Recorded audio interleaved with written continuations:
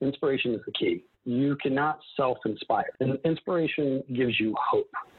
And I'm tired of people saying hope is not a strategy. Everything in my career says the exact opposite. Hope is the strategy. I do hope exercises all the time. I hope my customer loves this. I hope we're building the right thing. When you have hope, it gives you courage. Hey, it's Matt, and this is Pass the Secret Sauce.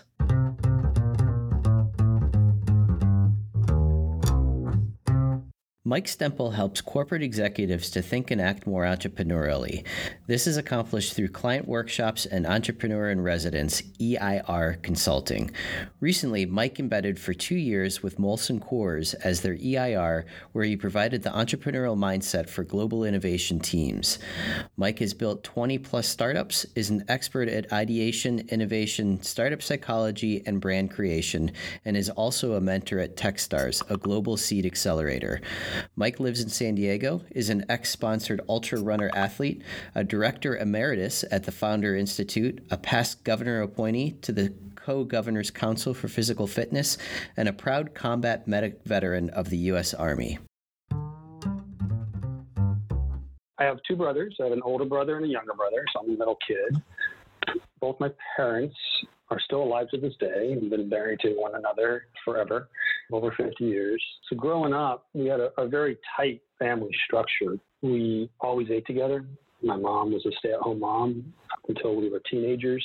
And dinner time, probably the one time there wasn't chaos because we were all kind of together and sitting. And this is a lot of fun looking back on that time. We didn't have a lot. We weren't poor, but we definitely struggled. But I had a set of amazing parents that with each of my brothers, we're all three vastly different. And what's cool is I've worked with both my brothers, and all three of us have worked together in startups. They just really instilled quite a bit of family into us and to take care of one another. I can't imagine going through my life without my brothers. And we faced massive difficulties and tragedies at an early age. We had a sister who died of SIDS. When that happens, normally families break apart. The opposite happened with us. My parents pulled really close together to each other and really pulled my brothers and I even closer into probably what a normal family might have experienced. And I think that set the groundwork for who I would become, having that really strong base to build on. At the time, if you fast forward 17, 18, I rebelled against it because my family was so close, it was almost smothering. And so that's when I joined the Army and left. Looking back, man, I sure am blessed and grateful that I had that experience. Well, that's fantastic. But I've had loss in my family too. And unfortunately, the opposite happened with me where we kind of did break up. But that's good to hear that you were brought closer together. You mentioned that you've worked with all three of your brothers or the other two brothers. Yeah. To what capacity? Are they entrepreneurial as well? Or were they in the startups that you were working with? Or Yeah. So my younger brother and I are 2 years apart, and we've always been very, very close. My older brother is 4 years older than me, so there's a 6-year age span between my older brother and my younger brother. So my older brother is always been entrepreneurial, always been a salesperson, uber salesperson, very, very, very talented. My younger brother is background in computer science. In fact, just this month, he's finishing another PhD. Yeah, so he's a smart guy. I mean, he's very educated and very smart.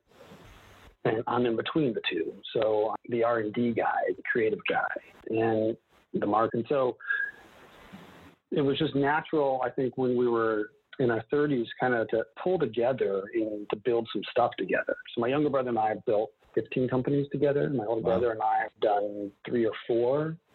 And if you look at the really big company I'm known for is Skinnit, stickers to cell phones and laptops, created in 2004. Grew to be worth over 100 million, growing fast, profitable from day one. I just knocked it out of the park with that company. I came up with the idea, convinced my older and younger brother to join me over the summer of 2004. Everyone thought the idea was stupid. Everyone thought the idea was going to fail. Everyone thought it was a loser out of the gates. But somehow I convinced my brothers to believe in it. We launched it on November 11th, 2004. Crash our web servers with traffic and orders. Wouldn't get caught up until the following spring. It was just the perfectly executed company. And I'm just so blessed I got to do it with both my brothers. And we all got to go on that ride together. And we all add value to the company together.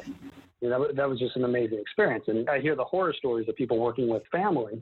And I have those as well. I mean, it hasn't always gone cleanly with my brothers.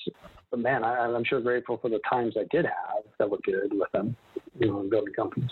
Mm-hmm, mm-hmm.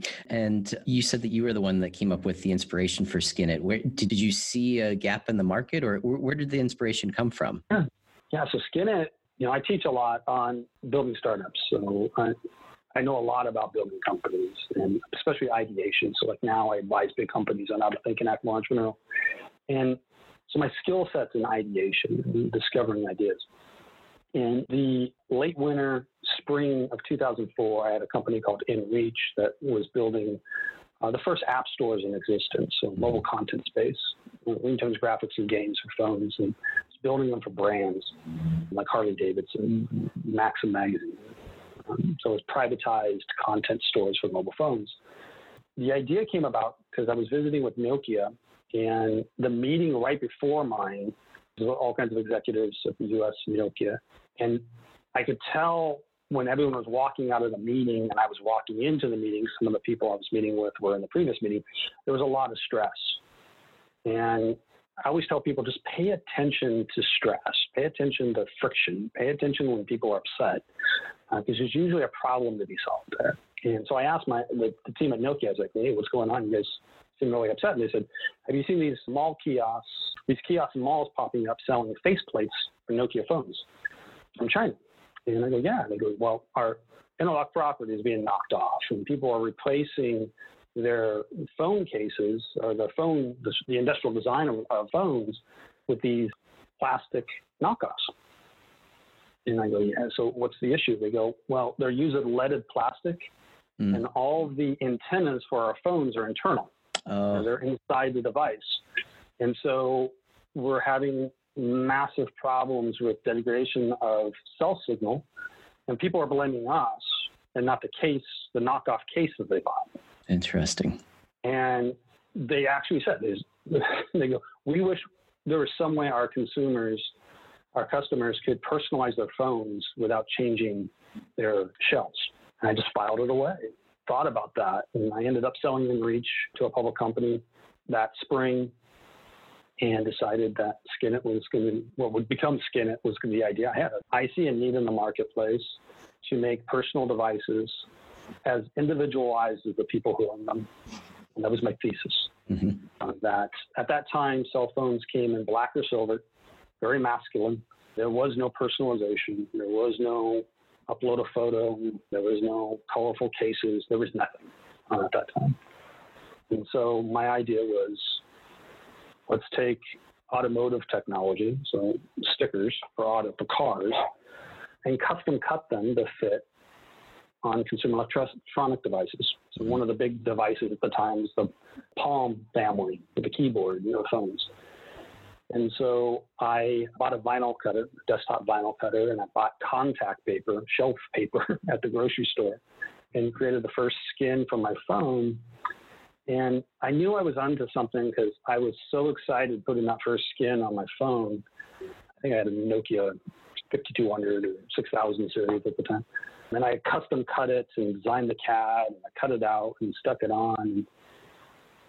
I knew I was onto something because it married two things that I love, art and technology. Mm-hmm. So I was able to make my phone 100% unique in all the world.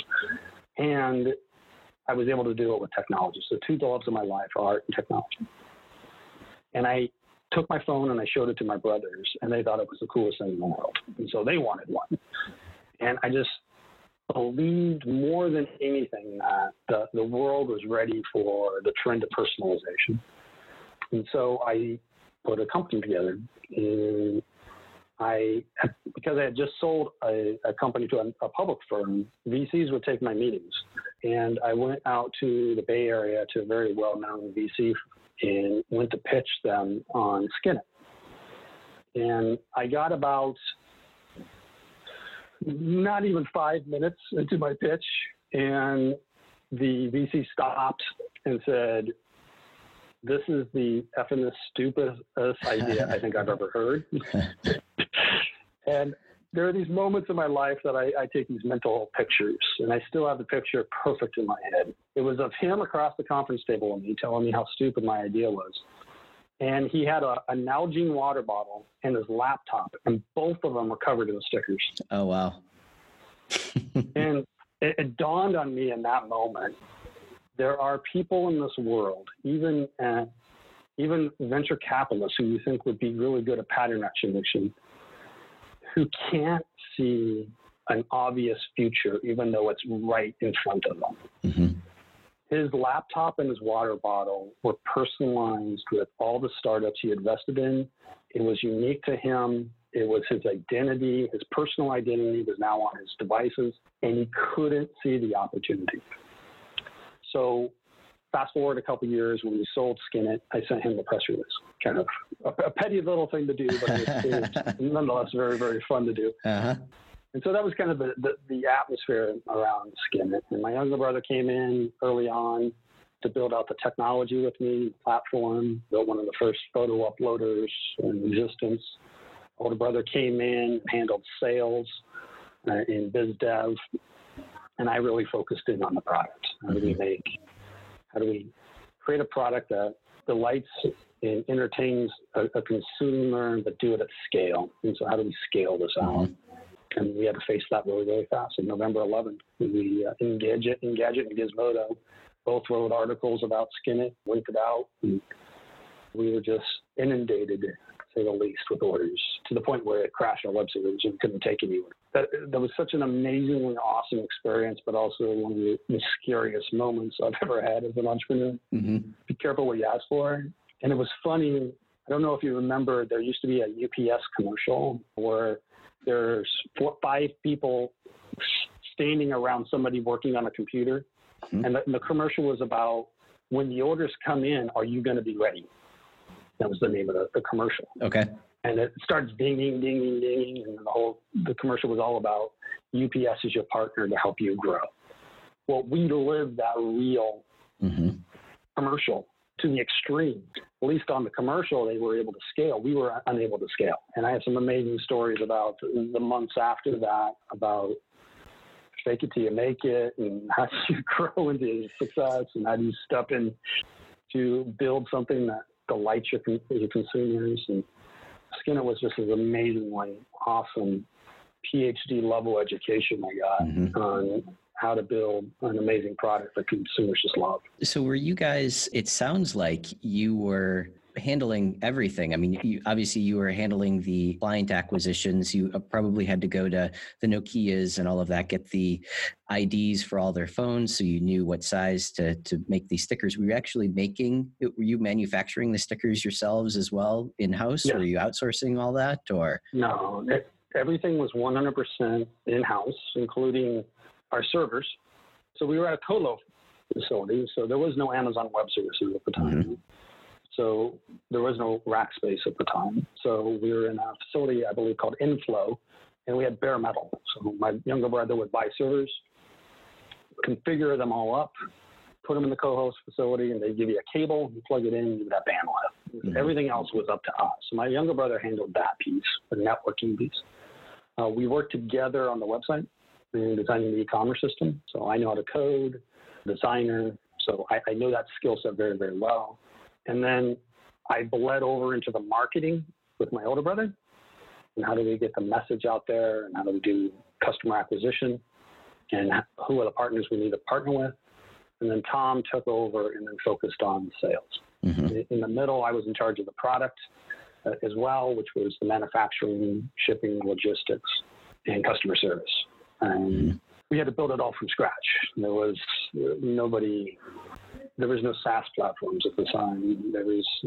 It was really hard, and we didn't have funding. So this was just funded out of my brother's and I's pocket at the time, which I think is brilliant. I'm so grateful I didn't raise capital, structured venture capital. We brought some angels in early on, some of the people who had been in previous deals with us. So that was fun because they gave us a ton of advice and sounding boards. But the hardest part in those early days is when we launched the website on November 11th, I was thinking that I could do the 80-20 rule, that 80% of our orders will come from 20% of the devices listed on the website. Mm-hmm. So I went out and I looked at all the carriers, all the game consoles. Consumer electronics is a broad category. So I was looking at all the things that are personal consumer electronics. And I listed them all on the website. And we had a ton of stock photography and stock designs and some custom designs we did. We didn't have any licenses yet. It's like Disney, Marvel, NFL. We hadn't acquired that stuff yet. So this is just generic designs, royalty-free designs. And in typical fake it till you make it entrepreneur style, I listed hundreds of devices on the website. Wow. And I guess that these 20 to 30 devices were the most popular, so I was going to build this out. So certain Nokia phones, Palm Pilots, the Game Boy. So I had CADs created for those. And we didn't have a relationship with all the hardware guys yet. So these are just devices that I had or my brothers had or I borrowed from other people to CAD them. And I needed them for about 2 hours per device to create the vector that cuts it out in the vinyl. So we launched on November 11th, and the 80-20 rule did not happen because personalization transcends rules of thumb. And we had hundreds upon hundreds of orders evenly spread across every device I had on the site. Oh, wow. So luckily the servers crashed, and I laid out all the orders by device and realized that we had made a huge mistake. I had made a huge mistake, that we didn't have the CADs to deliver on the promise that we had made. So I emailed everyone and just said, hey, sorry, we don't have this done, but if you hang with us, we're going to solve this problem really, really fast, and I'm going to get you your skin really, really quick. Mm-hmm. And I would say high 90% style, everyone said, yeah, we love it. We've never seen something like this. We're willing to wait. So I took my American Express, and every day I would go out to the retail. I lived in Golden, Colorado at the time. I would go to all the retailers. Circuit City was in business at the time, Best Buy, the carrier stores, Office Depot, Office Max, Walmart, Target. And I had a list of all the devices, and I had quantities next to them. So I was going by the most requested down to the least requested. I would buy the devices.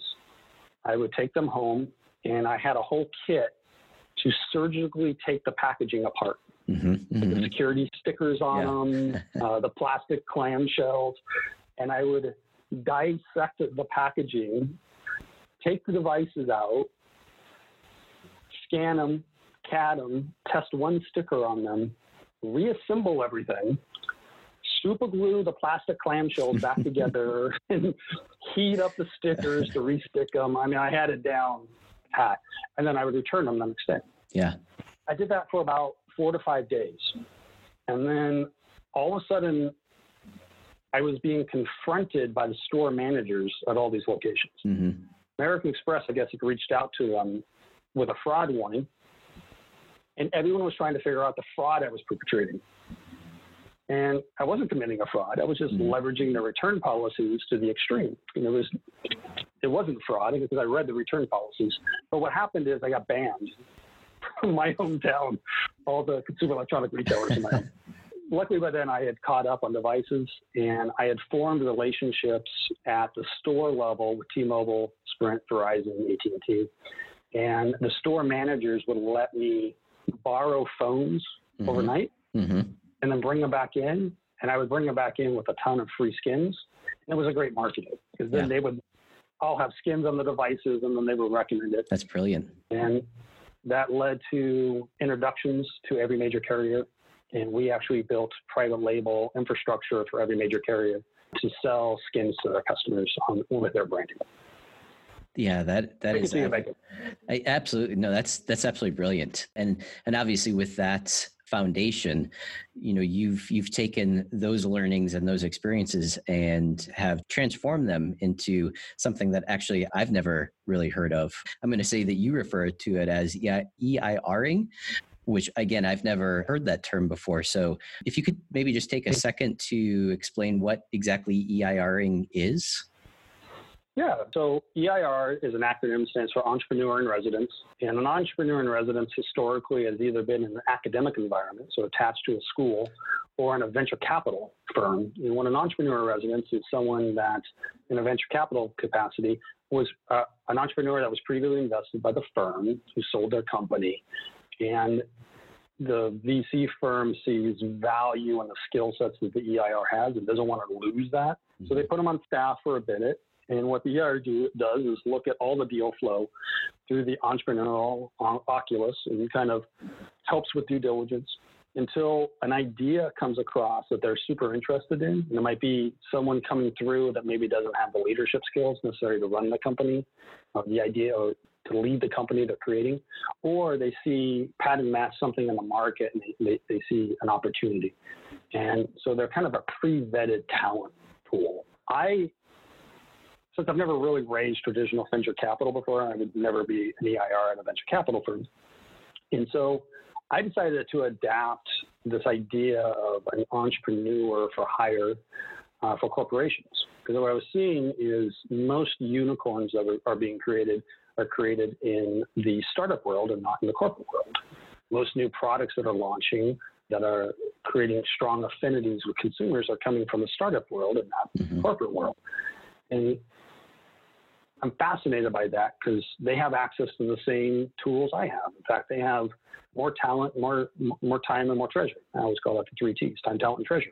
And so they know lean. I know a ton of innovation consultants are teaching lean or they're teaching design thinking, or corporations have the training, they have everything, but for whatever reason, they're not able to innovate at the pace and with the quality startups can do. And so I tried a grand experiment where I reached out. I was actually asked to come in and started EIRing for a security company, building the next generation of ankle monitors to track felons. And so a really structured, traditional corporate environment. And they asked me to come in to help them move at pace, move faster, and to operate cheaper and to challenge the assumptions and processes they have through an entrepreneurial mindset. Vertus Technology is a custom business software solution provider. Are you tired of manual entry into an old system that creates more work than it helps? Does your company suffer from constant pain and frustration around its business processes? Do you spend a lot of time and money trying to hunt information down or figure out what is happening in your business? Vertus Technology can help solve all of this. We evaluate your current processes and then create custom software or mobile apps to automate and streamline your business process, eliminating a lot of those pains and frustrations. Unlike other systems, our goal is to digitize your current processes and systems so that your staff's learning curve is very small. If you're ready to take your business operations to the next level, give Vertus Technology a call today. And it worked. It worked out really well. And so I then went and was asked to do it for Molson Coors, big global beer brand, and it worked there. And so I'm working on a book right now that kind of covers what an EIR in a corporate environment does, but it really is this idea of a serial successful Gen Xer like me. What do they do on their next act when they don't want to go build another company?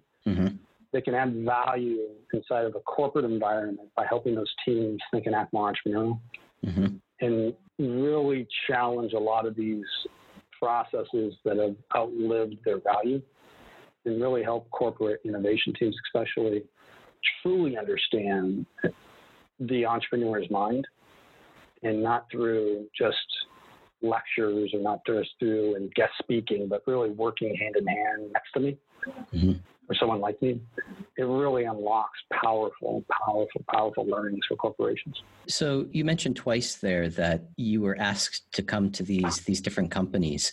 Can you talk a little bit about how you created that, how that happened? Obviously one of the biggest challenges that most entrepreneurs have is how do we get into these other companies? It kind of seems like you were able to make that leap pretty easily, where again these people are approaching you for your services. So can you talk a little bit about that? Yeah. So I've been blessed that early on in my career, my very first companies I created, I learned to build white label technology infrastructure. So we've never really cared about my brand to the end consumer. Mm-hmm. My customer was usually like a T-Mobile, or like with Original Apps, Skin It for Cars that I created. It was like Ford or Mini Cooper. And how could I build infrastructure that then they take to their customer? So in my career, I've worked with probably over 100 large companies, innovation teams, by providing them my product in a white label where they're taking this to the customer. So I have a lot of experience working with big companies. And during that time at InReach, Skin It, and Original Apps, the big three that I built that were working with big companies, it was always immensely painful for both of us and the company, to work together, because we would be moving at the pace of a startup and they were moving at the pace of a company. Mm-hmm. And so I learned, unbeknownst that it was a valuable skill that I'd be able to exploit later, how to kind of help them speed things up, how to make decisions faster, how to operate more entrepreneurial. So fast forward to when I stopped building companies and became a consultant or an advisor or an EIR. The lexicon I use with potential customers is corporate and not entrepreneurial. And it helps that I have a lot of success to point back to. Mm-hmm. So I can point back and say, hey, this is the difference we made at BMW. Take a look at the technology we made for Volkswagen. Take a look at what we did for T-Mobile. And so, real quick on that point, if you had a lot of experience dealing with smaller companies and you were making a leap to a larger company, do you feel that would have the same impact in that sense, or would you say that it would need to be sort of on the same level, the same type of scale of company? Yeah. So I specialize in Global 1000 brands, mm-hmm. and because their problems are really unique. They're global in nature, and so the scale of the innovations they're creating are usually global in scope, and that just leads to a plethora of bad decisions. Mm-hmm. So if you think of a startup, you're usually launching small. You're probably going to adopt some lean design thinking methodologies to help. So you're going to attach your idea to a framework and kind of run it through that process. It doesn't work at the global scale. And the other thing I found was, for me, the second half of my life, I'm really focused on providing scale. The company is called Inspire, not by chance. The greatest job title I've ever had was Inspire. So I'm trying to do it at scale. So I'm trying to reach as many people as possible, help as many people as possible. So that's kind of why I focus on the Global 1000. There's a personal component, and it's just also my background. Mm-hmm. Can an EIR help a 500-person company? Most definitely. And there's a lot of really qualified entrepreneurs who have been serially successful that can add value just by changing the way companies think about process. One of my favorite stories to talk about is there was a consultant that was brought in to advise GE on building nuclear reactors. And this consultant talking to GE and the team behind it and trying to figure out why it takes so long. What is all this work that needs to be done to build a nuclear reactor? And the team's like, it's really hard. We can't speed it up. It's next to impossible to speed it up. It's a waste of time. So the consultant asked, hey, why don't you share with me all the processes you go through and just let me take a look at them? And he went through it all, and his report back was the amount that was mandated by the government was immensely small. The majority of the processes were internal processes created by teams historically over time, and a lot of those were outdated. Mm-hmm. But people follow them no matter what, because that's always been done, right? Yeah. Yeah. So you get someone like me into a company that has thick processes, and one of the jobs I had at Molson Coors. So Scott Cooper was my counterpart, the global head of innovation at Molson Coors. And he would ask me, he goes, Mike, I want you to be in this meeting, and I want you to call us out when we're thinking or acting corporately compared to how the startups we're competing against are thinking. And so that's a lot of fun, because they would be talking about, okay, we need to run it through this type of testing queue. I was like, man, startups don't do that. Mm-hmm. Startups, release an MVP, get feedback, release an MVP. They iterate with live customers. You guys are doing focus groups, and you're building for scale versus the first sale. One of the things I'm always talking about is stop building to be a global product. Just focus on building a product that you can get your first sale. Mm-hmm. And let's start small and then grow it over time. And so just changing some of the processes and the ways of working, the ways of thinking was fascinating to me. And what happened is, over time, I think EIRs help change the psychology. So my background's in psychology, so everything I do is really focused on startup psychology. Right now, we're in the midst of this awful Black Swan event globally. And I'm talking a lot with my corporate clients, past clients included, about the psychology of innovation moving forward, and why I think I was very bearish on the startup world 2 months ago. Mm-hmm. I thought corporates were going to step in. You got the tools. They're changing their ways of thinking. They have time, talent, and treasure. All new innovation is really expensive. AI, self-driving cars, robotics, automation. It's really, really expensive to participate in, and the startup world is going to constrict. I've totally reversed my thinking on that. It's Black Swan event, and now big companies actually have the disadvantage to startups. Mm-hmm. All the patterns of our lives have changed. So I've worked from home my whole life, and now all my friends in the corporate world are working from home, and they're kind of freaking out. How we shop, how we eat, how we communicate. All of these patterns are up in the air, and are going to settle back down, but none of them are going to go back to the way they were before. They're going to land slightly askew or be abolished completely. That is going to create a massive number of opportunities. More opportunities. I can't think of one event in human history that has created more opportunity than the Black Swan event we're going through right now. Mm-hmm. Big companies will be unable to respond to all of those opportunities. They just will. They're just not going to be able to do it. They're going to be in self-survival mode. And what we're going to do is have an influx of talent enter the job market. Savvy entrepreneurs, savvy people are going to be able to see how these patterns are settling and be able to take advantage of them and build some amazingly awesome stuff. Fast, cheap, easy. Mm-hmm. So an example I would throw out to people is the idea of leveraging ghost kitchens. So ghost kitchen is a shared kitchen workspace that companies are using today to fill the delivery queues, because they don't want people showing up to a nice end restaurant to pick up to go, kind of a disruption. So there's this idea of ghost kitchens that have taken off over the next couple of years.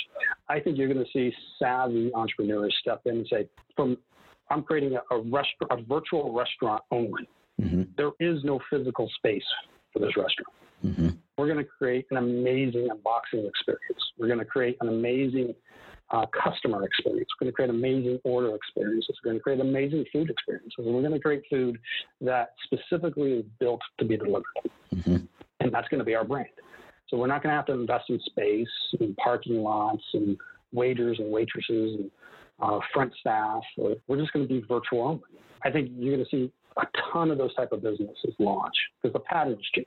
Mm-hmm. I think people are going to want to get together, but I think people are going to get really used to just having everything delivered and being cool with it. I see a ton of business opportunities around delivery. DoorDash and Grubhub are super expensive if you're a restaurant. Super expensive. So I think you're going to see this idea of regionalized or localized delivery co-ops. So picking 20 restaurants, I live in Oceanside, California, so 20 restaurants pull together to have their own fleet of delivery drivers. Mm-hmm. They all chip in pro rata based upon the number of orders per that month to have their own fleet of delivery drivers. So not having to give Grubhub or DoorDash an exorbitant amount of money to deliver their product. across the board, I see just in every industry, a ton of new opportunities. And big companies won't be able to respond to it. No, that's fantastic. I actually just heard of the concept, and I don't know if this is something new, but there's a pizza store just down the road from us, and they're doing take and bakes right now. So basically, it's an uncooked pizza that they make, and you take it home and you bake it, and that's kind of their carryout promoting now. So, again, I completely agree that there's opportunity in these downturns that you just have to be able to recognize and capitalize on. Yeah, that's fantastic. Yeah, and I think a lot of it is a new psychology we're going to have to uncover. And like right now, for the next 2 months, I don't plan to make any money. I just come to accept that my clients aren't going to be able to pay me, and that's fine. If they want free services, I'll give them free services. If the world needs my help, I'm more than happy to give it. So follow me on any of my social platforms, LinkedIn, Facebook, wherever. I'm giving all my content away for free because that's what you do in Black Swan Awards. That's what someone like me does in Black Swan Awards, is give it away. And my corporate clients, they're radically frazzled because they have to deal with so many other issues and protect so many other things, especially shareholder value, that the concept of innovation to them has radically changed.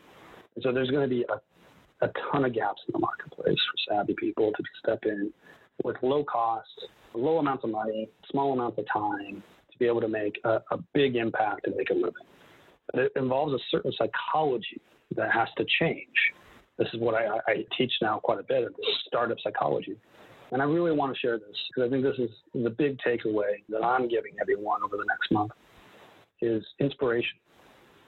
Inspiration is the key. You cannot self-inspire. I can't inspire myself. I have to seek inspiration. And inspiration gives you hope. And I'm tired of people saying hope is not a strategy. Everything in my career says the exact opposite. Hope is the strategy. I do hope exercises all the time. I hope my customer loves this. I hope we're building the right thing. I hope. And hope informs courage. So when you have hope, it gives you courage. You can't have courage without hope, period. And so courage replaces fear. So my psychology background, I've done a ton of studying on the parts of the brain that feel fear and the parts of the brain that feels courage, and they're very similar and share. So I believe that when you have courage, your level of fear drops. And so the more courage you have, the more you'll act. And so right now there's a complete paralysis with everyone. And this is what a lot of new entrepreneurs start to experience when they run into their first hurdle or they get too many orders and the web servers crash. And the first crisis, they feel this hopelessness. If you're feeling hopeless, seek out inspiration. Inspiration will give you hope. Hope will give you courage. And you'll step into the mindset that makes amazing things happen. This is what I teach my corporate clients. There's a lot of the issues in the corporate environment where people have a thing called learned helplessness. They've just learned to be helpless. They believe that no matter what they do, it's not going to make any difference. When a group of people in a corporate environment feel that way, it leads to learned hopelessness. No matter what we do as a company, it's not going to make any difference. The minute you're hopeless, you have no courage. And if you don't have courage, you don't act in the ways that the consumer needs you to act to deliver on the promise of what they want. Mm-hmm. So it sounds really hokey sometimes, but it actually works. Seek out inspiration. Stop reading the news. Mm-hmm. News is in the fear business, not in the hope business. I completely agree. I love that. You mentioned a little while ago that you were coming out with a book very, very soon. Are any of these techniques covered in the book by chance? Do you talk too much about any of that? Yeah, I just had a meeting this morning about my book. The book is an EIR manual, so how corporate can leverage an entrepreneur in residence. So I'm refactoring some of my book to deal with Black Swan events like what we're experiencing. I've mulling around putting that on hold. I think the world might need me to put that on hold. I think the world needs more inspirers and less innovators at the moment. Mm-hmm. And so I'm kind of in flux. I'm I'm thinking a lot. I'm giving all my startup content away for free because it's valuable and people need it. A lot of people are not going to be able to re-enter the job force in the way they think. That patterns change. That doesn't mean they don't have value, and that doesn't mean that there's not other opportunities. And I think my ideation exercises and all that are really, really good for people to go through to figure out what's next. It inspires them. It leads to hope, leads to courage. The world's a better place. And so I think the next chapter of my life, this next season I'm going into, deals more with Mike the Inspirer versus Mike the Innovator. Mm-hmm. And it's daunting. I'm not going to lie. It's a little scary. I own the domain IamNotAfraid.com. And so fantastic. I'm thinking more about, how can I just whisper to myself again and again, I'm not afraid. Mm-hmm. And step into my courage a little bit more. What does life look like as the Inspirer? Are you going to start doing speaking events, or what does that look like for you? Are you still consulting to different large companies, or?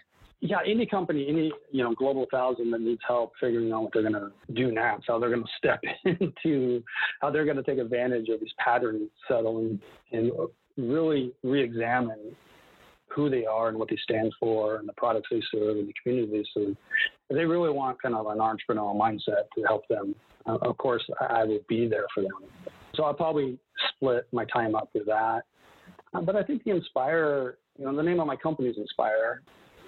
And I just, when I flip through Facebook or I'm on LinkedIn quite a bit, and I just feel the massive unease in the world. I mean, people are suffering, and I know a ton about suffering. Mm-hmm. Way more than I probably should. And I think I can help. I'm super optimistic, super upbeat. Is it a scary time? Sure. But courage is something I know a lot about. And so to answer your question, I don't know. Follow me on social, and when I figure it out, I'll share it with everyone. But I think that one saying I have, inspiration leads to hope leads to courage replaces fear, is kind of this mantra I keep on repeating again and again and again. And I think it's important. No, that's great. That's great. So last two questions, and then we can wrap this up. You mentioned before that you had some resources that people could check out. Where would they find them at? I'm posting everything on LinkedIn and I'm also posting them on Facebook. So you can just search on me on Facebook.